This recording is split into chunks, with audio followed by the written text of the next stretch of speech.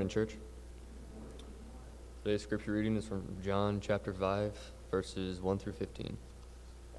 Sometime later, Jesus went up to Jerusalem for one of the Jewish festivals.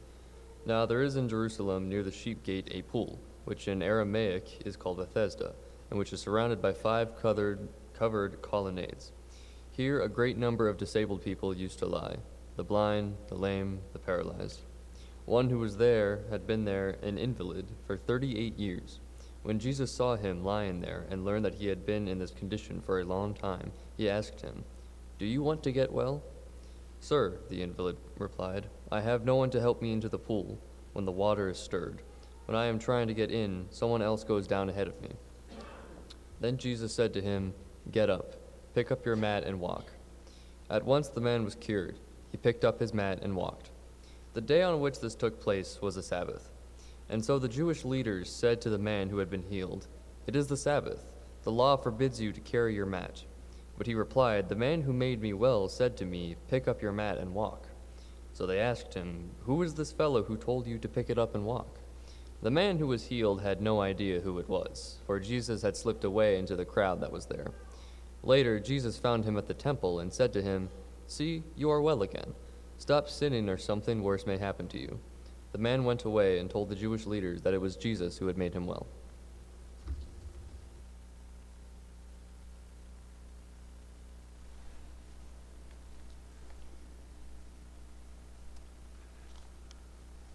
I was smiling as Dan was talking about the communion thoughts because on our trips, Diane picks up magnets and we both pick up a Christmas ornament. And so our Christmas tree is full of ornaments from all these places we've been. And it's kind of cool to sit back, especially the holidays, and think about where you've been, what you're doing. And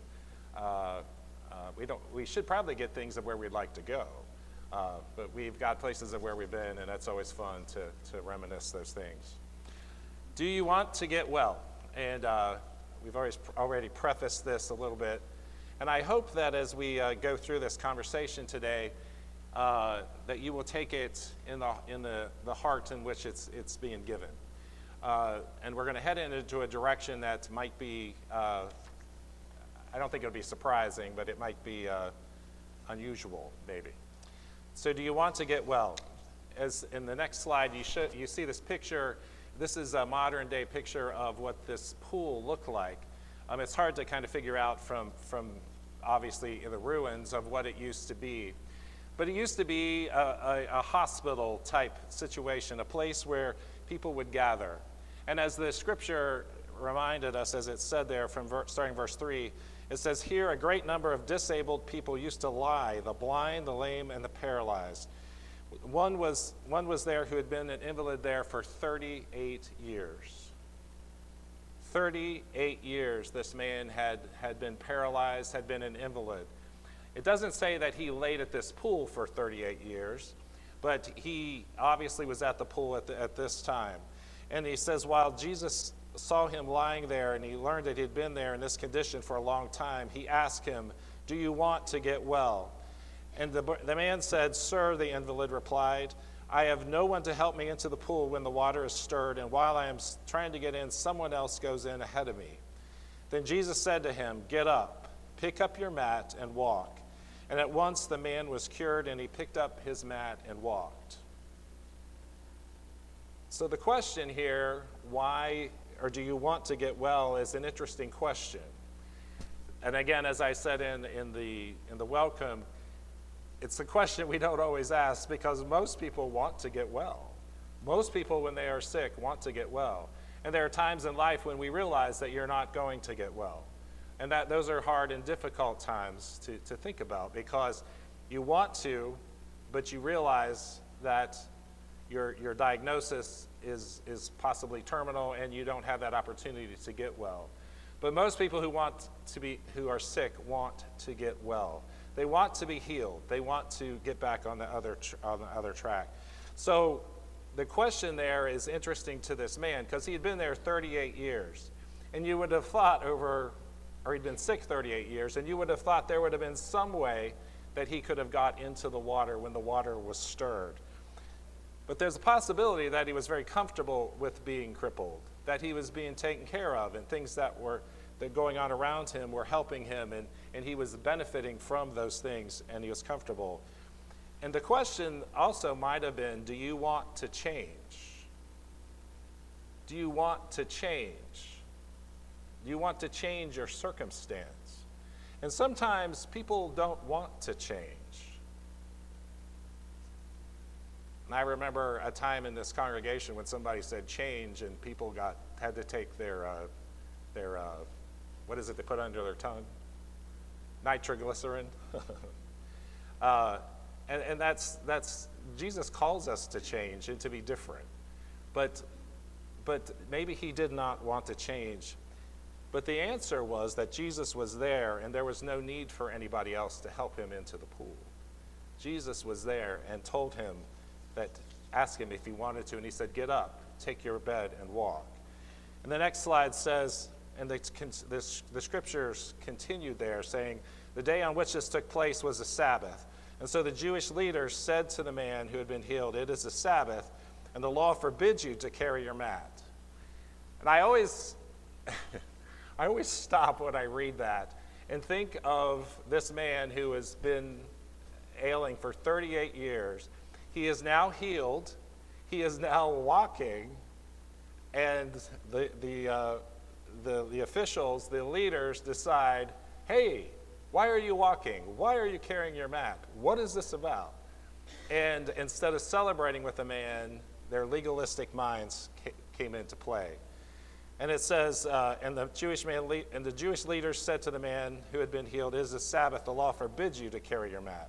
But he replied that the man who made me well said to me, "Pick up your mat and walk." So they asked him, "Who is this fellow who told you to pick up your mat and walk?"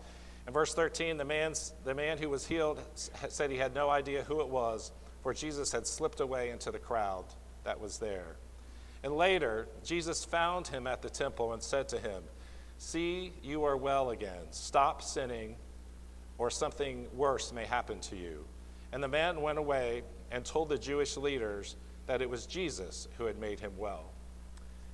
I don't believe that Jesus was trying to pick a fight with the Jewish leaders.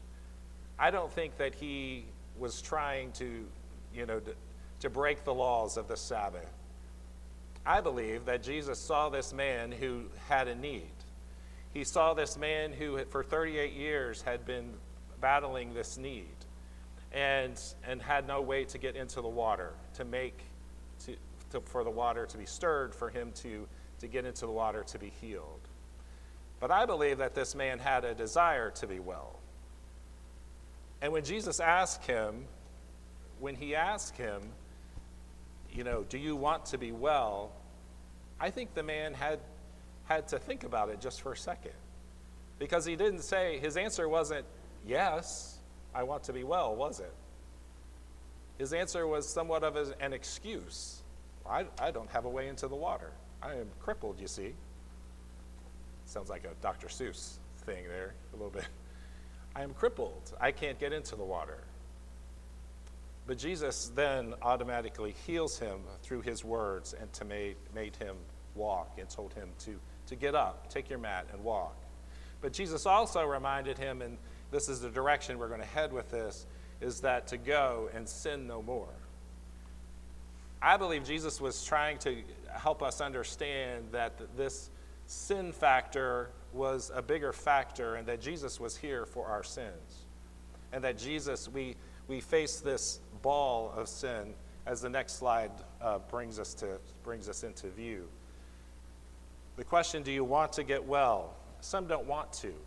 Some people don't want to get away from their sin because they like the darkness. In John chapter 3, it talks about the darkness, how people love the darkness, celebrate in the darkness, and live in the darkness, and do the sin. They don't want to change, because if they change, they can't lie by the pool anymore. They don't like to change. And some people stay in their sin because they like the praise of men. They like what people say to them, and they don't want people to contradict. They don't want to lose that praise of men. I wanted to take us to look at this topic of sin just for a couple of minutes. And I went to, in my mind, as I was putting this together, I went through the core verses of Romans 3:23 and Romans 6:23. But as I read those, I found some things around those that I had not read before, because we're so focused sometimes on sin that the wages of sin is, maybe we weren't as focused as I thought we were. And the sin pays a wage, and that wage is death as well. But in the surrounding verses around these Romans verses tells us the story of what we need. So in your Bibles, turn to Romans chapter 3. We're going to start with verse 22. Romans chapter 3, verse 22. It says, "The righteousness is given through faith in Jesus Christ to all who believe. There is no difference between the Jew and the Gentile, for all have sinned and fallen short of the glory of God, and all who are justified freely by his grace through the redemption that came by Jesus Christ. God presented Christ as a sacrifice of atonement through the shedding of his blood to be received by faith." In our class this morning, we were talking about that faith and what that faith means. Not only is faith something that we believe, but it's something that causes us to act, causes our hearts to act out and do things. And those acts that we do are not extra points. Those acts are not extra points, but those are a visual of our faith and what our faith does. And in this verse that we've always read about Romans 3:23, about that we have all sinned and fallen short of the glory of God. We have all sinned. We have all sinned. No matter who we are in this audience or in this world, we have all sinned and fallen short of the glory of God.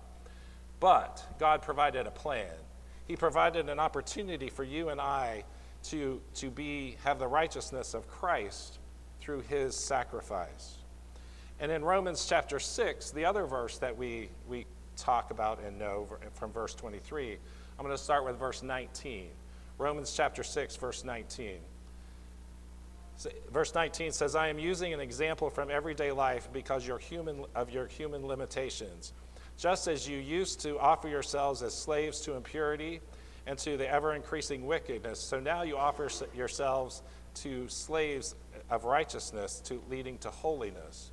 Verse 20, "When you were slaves to sin, you were free from the control of righteousness. What benefit did you reap at that time from the things you are now ashamed of? Those things result in death." 22, "But now you have been set free from sin and have become slaves of God, and the benefit you reap leads to holiness, and the result is eternal life. For the wages of sin is death, but the gift of God is eternal life through Christ Jesus our Lord." So the question back at the pool of Bethesda was, do you want to get well? And that question remains for you and I today. Do you want to get well from your sin? Do you want to get away from your sin? Do you want your sins taken away? And I am convinced and know that there are lots of people in this audience who have been covered in the blood of Christ and have been baptized, and their sins have been taken away.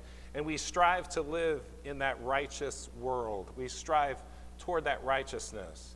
But I'm also convinced that there are people today here and online who have not given their lives to Christ, have not been baptized, have not sacrificed themselves to Christ in order to live for him. And my thought, and why I mentioned this earlier, is the fact that so many people are very comfortable in our sins. We're very comfortable in our way of life. We're very comfortable in the way that we have made it, so to say, in our world. And to step away from sin and to give our lives totally to him would be a big change. It would be something where we would have great loss, possibly, in our society. But the riches that you would gain through Christ are eternal and immense. And we have to look at it in that way in order to be able to accept him and to be able to follow him. So sin is what keeps us away from God. So the question is for us today is not do you want to be well? But also, do you want to be free from sin? Would you be free from your passion and pride, as the hymn goes? Do you want to be free from sin?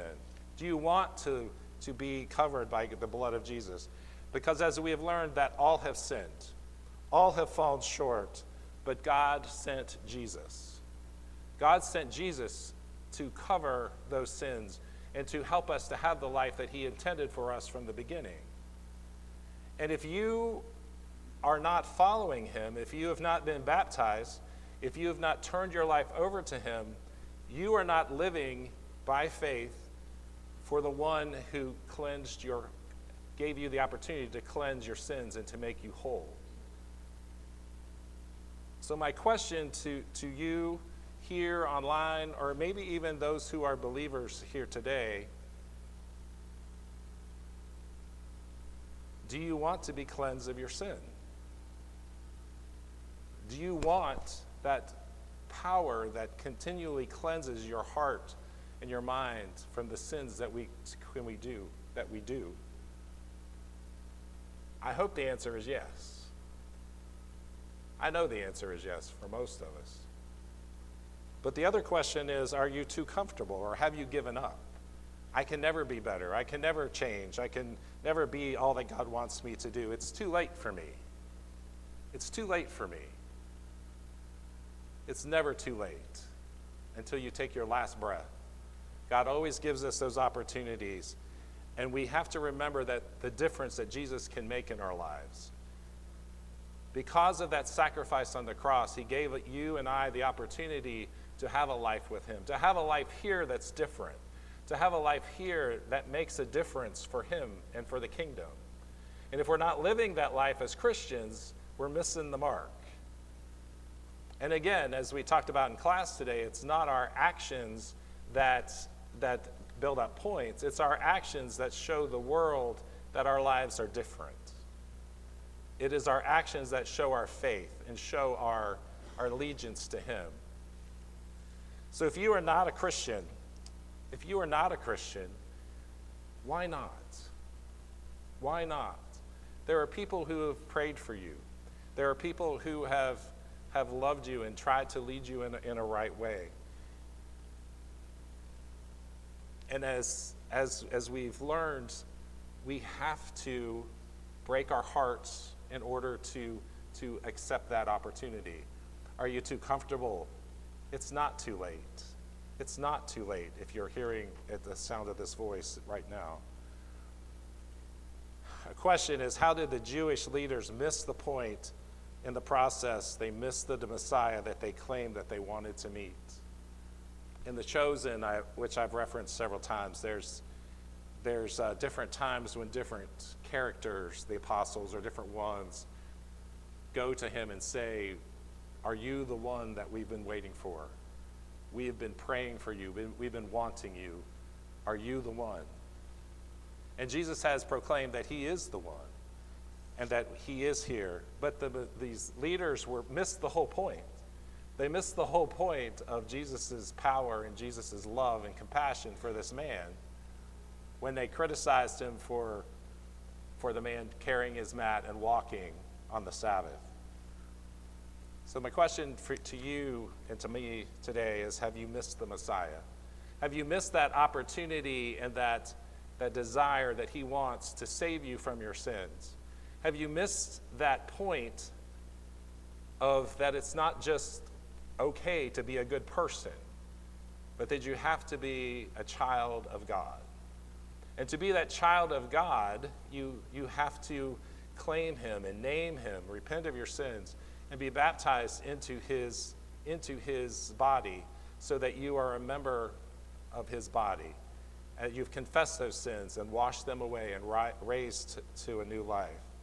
There are two responses that we can have to this: that Jesus is a heretic and get rid of him, or that we fall down and worship him and make him Lord of our lives. The obvious answer for you, if you're here today, is that we want to bow down and worship him and make him Lord of our lives. But there might be some people here today who have not made that claim, who've not decided, I want him Lord of my life. Whether you're online or whether you're here in person, if that's not something you've decided to do, Jesus has offered to take that sin away. Do you want to be well? Do you want to be free from sin? It's a question of the ages, and it's a question that will haunt you until you answer it one way or the other. So my question is, do you want to be well? Is there something you need to do? Is there something you need to express? Is there something that you need to be baptized to claim that prize, to claim that love that Jesus has for you? Prize doesn't sound right, but that's what it is. It's a gift that God has for you, and we can claim that by turning our lives over to him and being baptized. A lot of us know this, and all of us have heard this, but have we all acted upon it and made him Lord and King of our lives? Today, if you've not obeyed the gospel, Jesus wants to help you. Do you believe that Jesus wants to help you? Because he does. Do you believe that you are loved by the God of the universe who created you? Because he does. And you are in a church of people who love you and care for you and want to help you any way possible, because we do. If there's any response that you would like to make this morning to the gospel of Christ, or if you have a need that you'd like to bring before this church, please make it known as we stand and sing.